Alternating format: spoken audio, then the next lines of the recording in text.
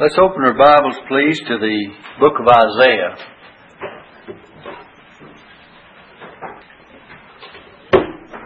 Isaiah, the 29th chapter.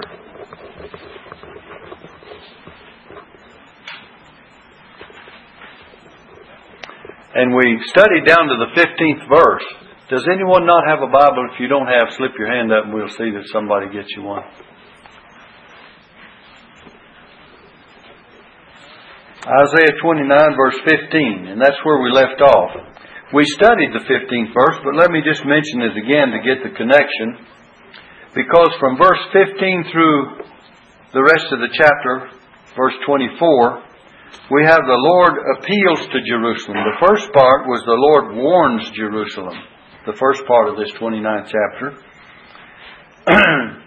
And then he begins with verse 15, says, "Woe to them that seek deep to hide their counsel from the Lord, and their works are in the dark. And they say, Who seeth us, and who knoweth us?" You know, they thought that the Lord would not hold them accountable. They thought that the Lord did not see. And there was a secret plan of the Judeans to seek help from Egypt. They were going to, instead of going to God for help, they were going to Egypt for help. Egypt is a type of picture of the world. And that's like you and I would say, well, I'm not going to seek my help from God, but I'm going to go out here and I'm going to solicit my help from this one and that one and the other one in the world, in the secular world, in the social world, and not seek our help from God. But now God may use others to help us, but He also oversees the way that we seek our help, in the sense that if we go to Him, He's going to make it possible that the help comes from the right direction. This woe, it says woe unto them, this woe exposed the devious political tactics of the rulers of Judah in thinking they could hide their counsel, that they had already made up their minds to seek help from Egypt, thinking they could hide it from God. By the way, we don't hide anything from God. We may hide stuff from one another, husband and wife, children, father and mother, family, friends even the church, but we don't hide anything from God. He knows. The Bible says, "The eyes of the Lord are upon the ways of man. He seeth all his goings." It says, "There is no darkness, no shadow of death, where the workers of iniquity may hide themselves." It says, "The eyes of the Lord upon the ways of man, beholding the evil and the good." So there's several passages of Scripture to show us that. But verse 16 now says, "Surely your turning of the things upside down shall be esteemed as the potter's clay. For shall the work say of him that made it, He made me not?" Look at this. "Or shall the thing framed say of him that framed it, He had no understanding?" Judah's secret mission, acting without divine counsel and divine approval, divine direction, reversed the proper order. Look what it says. Reversed, and it's like the clay saying to the potter. Did you ever see the clay speak out to the one that is forming? In other words, that's a reversal. Turning things upside down. "Shall be esteemed as the potter's clay, for shall the work," that is the clay, "say of him that made it, he made me not." So it reverses the proper order of things, and it's like the clay giving orders to the potter. Now the potter has the clay under his control. The clay has no say as to how the potter works. And that's what they were doing. And they were failing to seek counsel from God, and instead of depending on God, they were depending on their own wisdom and the fragile promises of men. I want you to notice verse 17. It says, "It is not yet a very little while. Is it not yet a very little while, and Lebanon shall be turned into a fruitful field, and the fruitful field shall be esteemed as a forest?" Let's read on down several verses to verse 24. It says, "And in that day shall the deaf hear the words of the book, And the eyes of the blind shall see out of obscurity and out of darkness. The meek, here's the humble, the meek also shall increase their joy in the Lord. And the poor man among men shall rejoice in the Holy One of Israel. That is, materially speaking, he's poor. And verse 20, for the terrible one is brought to naught, and the scorner is consumed, and all that watch for iniquity are cut off. That make a man an offender for a word, and lay a snare for him that reproveth in the gate, and turn aside the just for a thing of naught. Therefore thus saith the Lord, who redeemed Abraham concerning the house of Jacob, Jacob shall not now be ashamed, neither shall his face now wax pale. But when he seeth his children, the work of mine hands in the midst of him, they shall sanctify my name, and sanctify the Holy One of Jacob, and shall fear the God of Israel. They also that erred in spirit shall come to understanding, and they that murmured shall learn doctrine. In these verses 17 through 24, Isaiah is asking the people to look ahead and consider what God planned for them. By the way, in the Old Testament, He planned many things for them during their Assyrian invasions. But this looks forward even to the future of what God will do for His people in the future time as well when they're in trouble, much as they were then. And in their political strategy, we just have said that they'd turn things upside down, but God would one day turn everything around by establishing His kingdom on earth. And we're looking to the future. This devastated land would become a paradise. Look at verse 17. Lebanon shall be turned into a fruitful field. The devastated land will become a paradise. We read of where the deaf would hear, the meek would have joy, the poor would rejoice, the scorner would be consumed. So all these things will happen. The disabled will be healed, the outcast will be enriched and rejoice, and there will be no more the scoffers and ruthless people practicing all the injustice in the courts. He says in the gate, notice that, lay a snare for him that reproveth in the gate. That's verse 21. Turn aside the just for a thing of naught. All of this injustice would come to an end. And the founders of the nation, Abraham and Jacob, would see their many descendants all glorying in the Lord. And there's going to be a time through all the turmoil that will take place during the tribulation period that God is going to reverse all of this and make His land a fruitful land, and the deaf are going to hear, and the terrible one is brought to naught, and the scorner is going to be consumed, and He's going to set things right. The things that they had turned upside down, God's going to set right. The things that Israel would turn upside down during the tribulation period and go after the wrong leadership, and we know the Antichrist will appear on the scene, and a lot of terrible things will happen during the Great Tribulation. God is going to see them through, and He's going to make things right and lead them into the millennium. So in light of this glorious future, why should Judah turn to the feeble nations like Egypt for help? They in that day, in Isaiah's day, turned to Egypt for help. In the future, during the Great Tribulation, they will turn to other nations for help. But their real help is from God.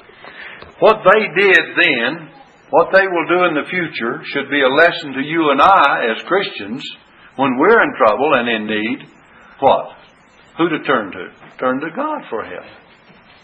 Turn to the Lord for help instead of man.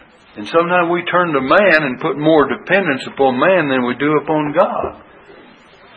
And if we put our trust in God, He's going to work out all things for His glory, first of all, and for our good. I like those two things. A lot of times we want our good first and then His glory, but it's for His glory and our good. And that's the way it should be. And God is on their side, and God will be on our side. They could trust Him, and we can trust Him. You know, there's the history of Abraham and of Egypt. Of various ones of the leaders, Isaac and Jacob. the history of those leaders and patriarchs of the Old Testament was that they'd go the wrong direction for help. Remember, God called Abraham out of Ur of the Chaldees, out of idolatry. And the first thing you know, when trouble came and there was a famine in the land, he looked to Egypt. And he journeyed toward the south and he ended up in Egypt. But then shortly, it says Abraham came up out of Egypt. I like that because he didn't stay there. And Abraham went to Egypt for help and he got into trouble. Is that a lesson? You and I go to Egypt for help, or the world for help, and we get into trouble. Isaac, he started for Egypt, but he was stopped short. The Lord stopped him short before he got into the same trouble. He had much of the same thing that the Father had passed on him. Abraham begat Isaac, and Isaac begat Jacob. And then Jacob, we know, he had problems too. But God cared for Jacob during all of his years of trial. And surely, it says here that He will take care of His children. Look at verse 23. But when He seeth His children, the work of mine hands in the midst of them, they shall sanctify my name. That means they'll set God apart. And sanctify the Holy One of Jacob, and shall fear the God of Israel. And so they would finally come to that conclusion. That's what they need to do. And you know, it's a very tragic thing when a nation forgets its spiritual heritage. We've just about forgotten it in our nation. And turns from trusting the Lord to trusting the plans and promises of men. Remember, I don't know if it's last Sunday or the Sunday before when I mentioned, I think it's the Sunday before, but when I preached on the great emancipator and how that we read concerning all of the ones that had signed the Declaration of Independence and what they suffered and how they paid for the liberties that we enjoy today. Most people don't know that all these things happened to them. And we gave you a list of things that happened to many of them. And we know that our founding fathers intended for our nation to be a godly nation.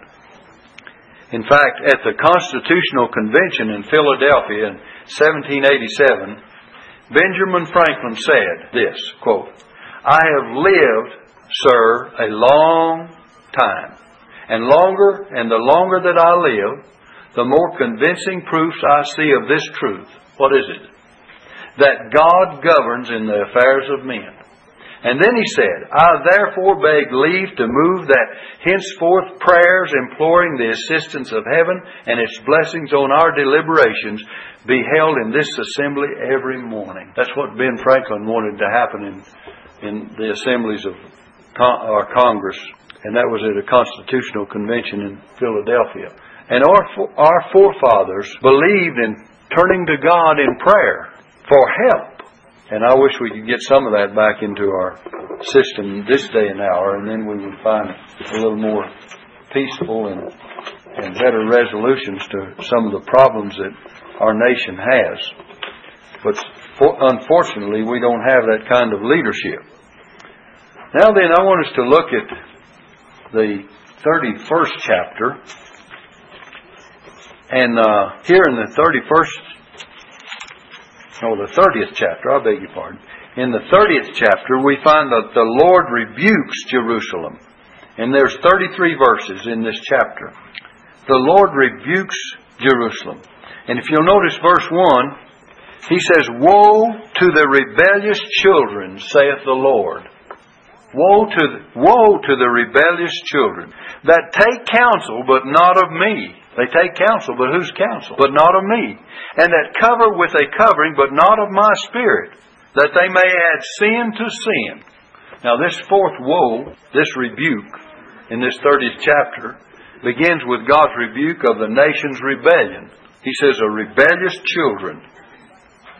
And in fact, Isaiah opens his prophecy with this same accusation. And by the way, he ends it on the same note. Isaiah starts, look back in Isaiah chapter 1 and verse 2. It says, Hear, O heavens. Chapter 1 and verse 2, the very beginning of Isaiah's prophecy, he says, Hear, O heavens, and give ear, O earth. He calls heaven and earth to witness. And he says, For the Lord has spoken. I have nourished and brought up children. And now look, and they have rebelled against me. That's the beginning of Isaiah. Turn over to the 65th chapter, 65 and verse 2. And by the way, you're getting to the end of Isaiah. There's only, 66 chapters.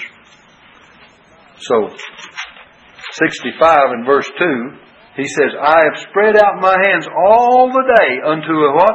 A rebellious people, which walketh in a way that was not good after their own thoughts. A people that provoketh me to anger continually to my face. And so on and so forth. So Isaiah starts the book with a rebellious people, and he ends the book with a rebellious people. In fact, chapter 63 verse 10 says, but they rebelled and vexed His Holy Spirit. So 63 and 65, if you have those two references. Chapter 65 verse 2, chapter 63 probably right across the page or page back in your Bible. But they rebelled, 63 verse 10, they rebelled and vexed His Holy Spirit. Therefore, He was turned to be their enemy, and He fought against them. In other words, God had to chasten them because they were a rebellious people. It should teach you and I the same lesson, that we should not be a rebellious people. And after all that He had done for His people, they turned away from Him and they sought the feeble help of Egypt. I mean, if you're going to seek help, seek someone that can help you. But they sought the feeble help of Egypt. And God had warned them time and again not to go to Egypt for help. Unlike the leaders of old, the rulers of Jerusalem did not seek the will of God. If you remember Moses, he sought to do the will of God. And Moses, look at, you may not have time, but in Numbers 27 and verse 21, it says this. Speaking of Moses, he shall stand before Eleazar the priest, who shall ask counsel for him. They ask counsel. It says, at His word shall they go out, and at His word they shall come in. At God's word. Both he and all the children of Israel with him, even all the congregation. It says in verse 22, and Moses did as the Lord commanded him. You see, they had leaders of old that sought counsel from God. In the book of Joshua chapter 9 and verse 14, it shows how that some of them did not seek counsel. The men took of their victuals and asked not counsel at the mouth of the Lord. 1 Samuel chapter 30, verse 7 and 8. Let me read this for you. It says this.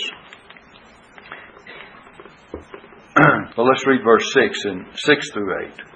It says, and David was greatly distressed, for the people spake of stoning him, because the soul of all the people was grieved. Now they said, we're going to stone David. And it says, every man for his sons and for his daughters. But David, look, encouraged himself in the Lord his God. That's the first thing. He encouraged himself in the Lord his God. And David said to Abiathar the priest, Abimelech's son, I pray thee, bring me hither the ephod.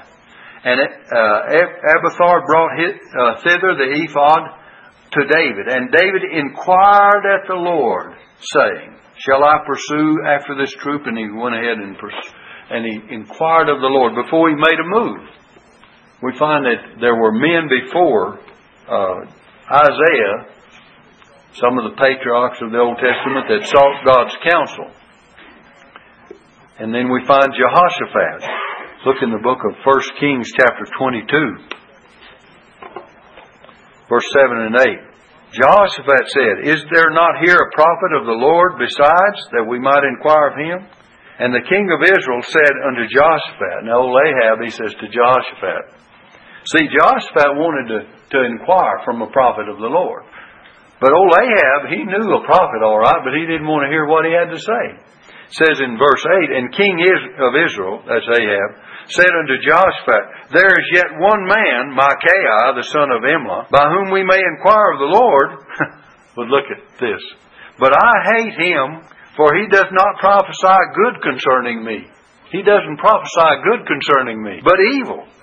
And Jehoshaphat said, let not the king say so. And then they sought out Micaiah, and they got counsel from Micaiah, even though King Ahab, he said, well, the only thing I've got against him, he's going to tell the truth and I don't like it. He's just going to tell me really what God thinks, and I don't like it because he's getting on my case. Some people want that. They'd rather we prophesy. He says, I wish he would prophesy to me smooth things things that are pleasing to my ears, things that I love to hear. You know, there's a lot of folks like that. Paul told Timothy, he says, the time will come that they will not endure sound doctrine. Listen. But after their own lust shall they heap to themselves teachers, having itching ears, and they shall turn away their ears from the truth, and shall be turned unto fables. You see, that's what a lot of people want today. Tell them some fairy tale. Tell them something they don't want. They don't want to hear the truth. There are many people that just don't want to hear it if you get on their sins, on their case. But God gets on our case, doesn't He? He tells us the truth. And we need to accept God's Word. So these people were rebellious people. Back in our text, look in Isaiah 30. It says, verse 1, look at verse 1 again. Woe to the rebellious children, saith the Lord, that take counsel, but not of me, that cover with a covering, but not of my Spirit, that they may add sin to sin, that walk to go down into Egypt, and have not asked at my mouth. Instead of looking to God, they were going down to Egypt, to strengthen themselves in the strength of Pharaoh, and to trust in the shadow of Egypt. We've already said, if you're going to trust in some strength, get the right strength. Isaiah uttered this oracle, burden concerning these people, and they were looking in the wrong direction for their help. Let's read on down a few verses. Notice it says in verse 3, therefore shall the strength of Pharaoh be your shame, Pharaoh of Egypt. The strength you're depending on shall be what? Your shame. And the trust in the shadow of Egypt, your confusion.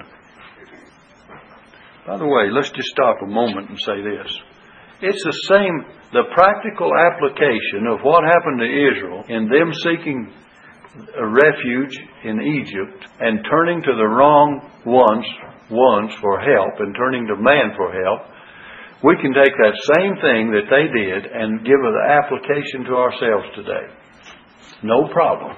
Because when we fail to trust in God and we start putting our trust in man, we start turning to the world and say, well, I've got it made out here. You may have it made out there in 100% way.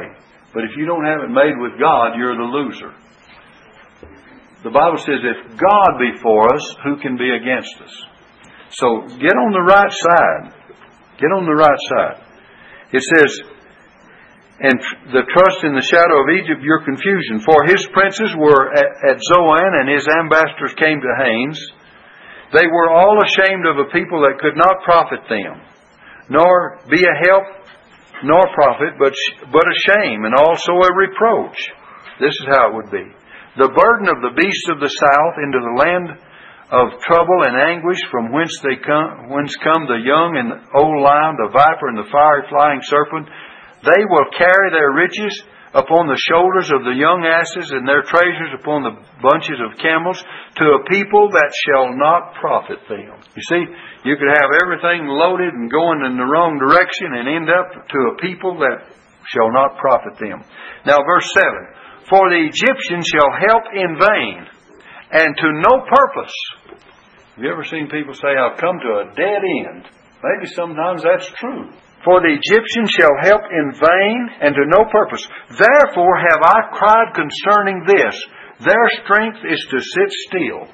Our strength today is to sit still in humble dependence upon God and His goodness, and in quiet submission to His will, and we'll find that things will work out good for us. Beginning with verse 8 through 11, here's another little section we can take. It says, now go, write it before them in a table, and note it in a book, that it may be for the time to come forever and forever. That this is a rebellious people, lying children that will not hear the law of the Lord, which say of the seers, to the seers, see not, and to the prophets, prophesy not unto us right things, speak unto us smooth things, prophesy deceits. Get out of the way, turn aside out of the path, cause the Holy One of Israel to cease from before us. It's bad enough that Judah would rebel against God by trusting in Egypt instead of trusting in Jehovah, and depending on money instead of on God's power. But they even went so far as to completely reject the Word of God And God said, you write it down. Make a note of it. Write it before them in a table. Make a placard in verse 8 and note it in a book that it may be for the time to come. And what is it? That this is a rebellious people. Verse 9. So God told Isaiah to make a placard that said, this is a rebellious people with lying children and children who will not hear the law of the Lord. And he carried this sign as he walked around Jerusalem. And no doubt most of the people laughed at him. The leaders did not want to hear God's truth. They wanted pleasant words from the false prophets. They wanted sermons that would not disturb their comfortable way of life. And is the situation any different today? I ask you the question, is the situation any different today? If a preacher gets up and preaches against sin and he preaches against what's wrong in this world, there are some godly people that want to hear it and will be blessed by it and will say amen and stick with you. But there's a lot of people that walk out and they say, that's hard preaching down there. I don't like that very much. I don't know why he doesn't speak on something that's real comforting. Sermons that would not disturb their comfortable way of life. That's what people want today. But decisions have consequences. Look at beginning with verse 12 through 14. Here's the consequences of their decisions. It says, wherefore, verse 12, thus saith the Lord, saith the Holy One of Israel, because ye despise this word, and trust in oppression and perverseness, and stay therein, you just take your stand in that. Therefore this iniquity shall be to you as a breach ready to fall, swelling out in a high wall, whose breaking cometh suddenly at an instant, and he shall break it as the breaking of the potter's vessels that is broken in pieces. He shall not spare, so that there shall not be found in the bursting of it a sherd to take fire from the hearth, or to take water withal out of the pit. In other words, they would be so broken, there wouldn't be a large enough piece of that pottery to take fire out of the hearth, to take the fire out, or to contain any water. That's how God would break them for that. And God did this for them too. And we could go back to the invasion. Isaiah told the people what would happen to Judah and Jerusalem because they were trusting in their lies, and their wall of protection would suddenly collapse, and it would be shattered to pieces like a clay vessel. And when the Assyrian invaded the land, Egypt lived up to her nickname and did nothing, as God had said she would do nothing. It was not till the last minute that God stepped in and rescued His people.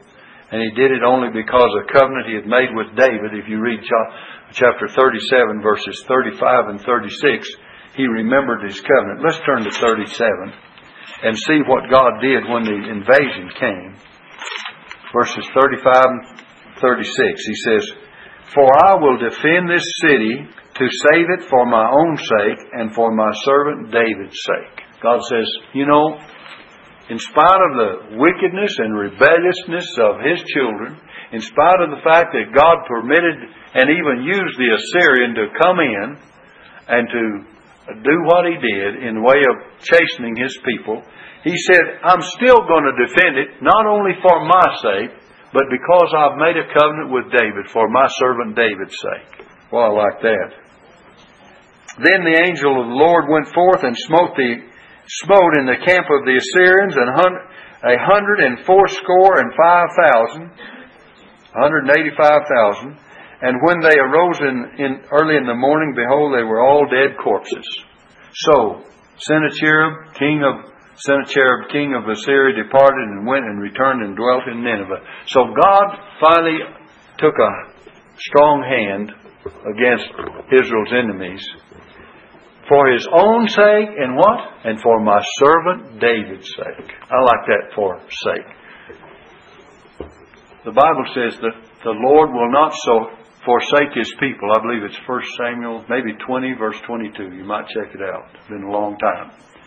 But He says, the Lord will not forsake His people for His great namesake, for it has pleased the Lord to make you His people. And He will not do it for His great namesake. Well, if that is true for Israel of old, What consolation do you and I have?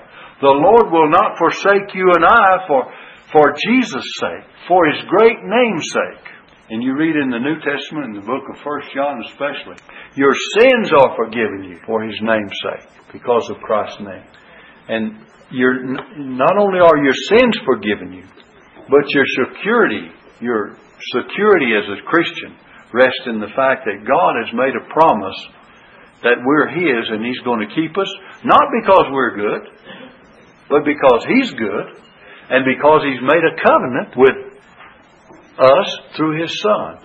And He made the covenant. You know, someone that says, well, I have a covenant with God. You don't have a covenant with God. God has a covenant with you. It comes from Him. It doesn't come from you. Someone says, well, if I'll keep this and I'll do this and I'll do thus and so, well, God will. God says, I'm going to do this, whatever you do. But He says it's be better if you do what I want you to do. See, God made a covenant with Noah. What happened to old Noah? Remember? God said, Noah, I'm not going to flood the earth anymore. I'm going to protect you. Everything's going to be all right. And He said, I'm going to put my bow in the clouds. I'm going to make my covenant with you and with all the earth. And it was a covenant of grace with Noah, wasn't it? And so Noah goes out and he plants a vineyard and he makes wine and he gets drunk. And he brings a lot of trouble into his house because of it. But what? God kept His covenant. Noah had to suffer the consequences of all that, and his descendants had to suffer the consequences of his sin, and his sons, and so on and so forth. And we could go into detail about that. It's not necessary at this point. But the thing about it is, regardless of what we do, God made the covenant. And God made a covenant with us through Christ's shed blood on the cross. I believe in security because our security doesn't come from ourselves. It comes from God. So, where was it? Chapter 30 and verse 14. So He's going to break them as with a potter's vessel, and there's not going to be, notice, in verse 14, He shall break it as the breaking of the potter's vessel that is broken in pieces. And it says, He shall not spare, so that there shall not be found in the bursting of it a sherd. That's a potsherd, is a broken piece of pottery. To take fire from the hearth, or to take water withal out of the pit. In other words, there will be so small pieces and so great a breaking that there won't be one large enough of that pot to get a little bit of water in, or even to reach in and take the fire out of the hearth. Clean out the hearth with the ashes of fire. So God does a thorough job, doesn't He? And during the Assyrian invasion of Judah, the Jews were not able to flee on their horses that they had imported from Egypt. Verse 16 and 17 tells us that. Let's go and read verse 15 through 17. We'll hurry along. For thus saith the Lord God, the Holy One of Israel, in returning and rest shall you be saved. In quietness and in confidence shall be your strength. And you would not. But you said, no, for we will flee upon horses. They said, no, our confidence will not be in God, but we're going to flee from the Assyrian upon horses. Therefore shall ye flee, and we will ride upon the swift. Therefore shall they that pursue you be swift. 1,000 shall flee at the rebuke of one, and the rebuke of 5 shall ye flee, till ye be left as a beacon upon the top of a mountain, and as ensign on a hill. And therefore will the Lord wait, that He may be gracious unto you, and therefore will He be exalted, that He may have mercy upon you. For the Lord is a God of judgment. Blessed are all they that wait for Him. So what's He going to do? He's going to let people run to the end of their ropes. Instead of fleeing to God, they'd flee upon horses. They said, we get out of the way of the enemy. The Assyrian would invade and take over, but they're still not going to trust in God. God's just going to wait till they run their course, and then He says, then God's going to be gracious to you. Sometimes, why is it that we have to run our course in the wrong direction before we'll let God be gracious to us? We just go too far, don't we? We don't have to go that far. We could turn and serve God right now, day in, day out. Pray for my message Sunday. I was thinking about it right now. But anyway, that we serve God now. We don't have to wait. our time is getting away, and we won't have time to finish. In fact, it's after time. Let's pick up with that 18th verse, because it's a whole other section, and there's a lot to deal with in this chapter as well as in the 31st chapter. And I know we won't have time to go into it like I'd like to, so we'll pick up there, the Lord willing. And in our next lesson, we'll try to get some more thoughts concerning this.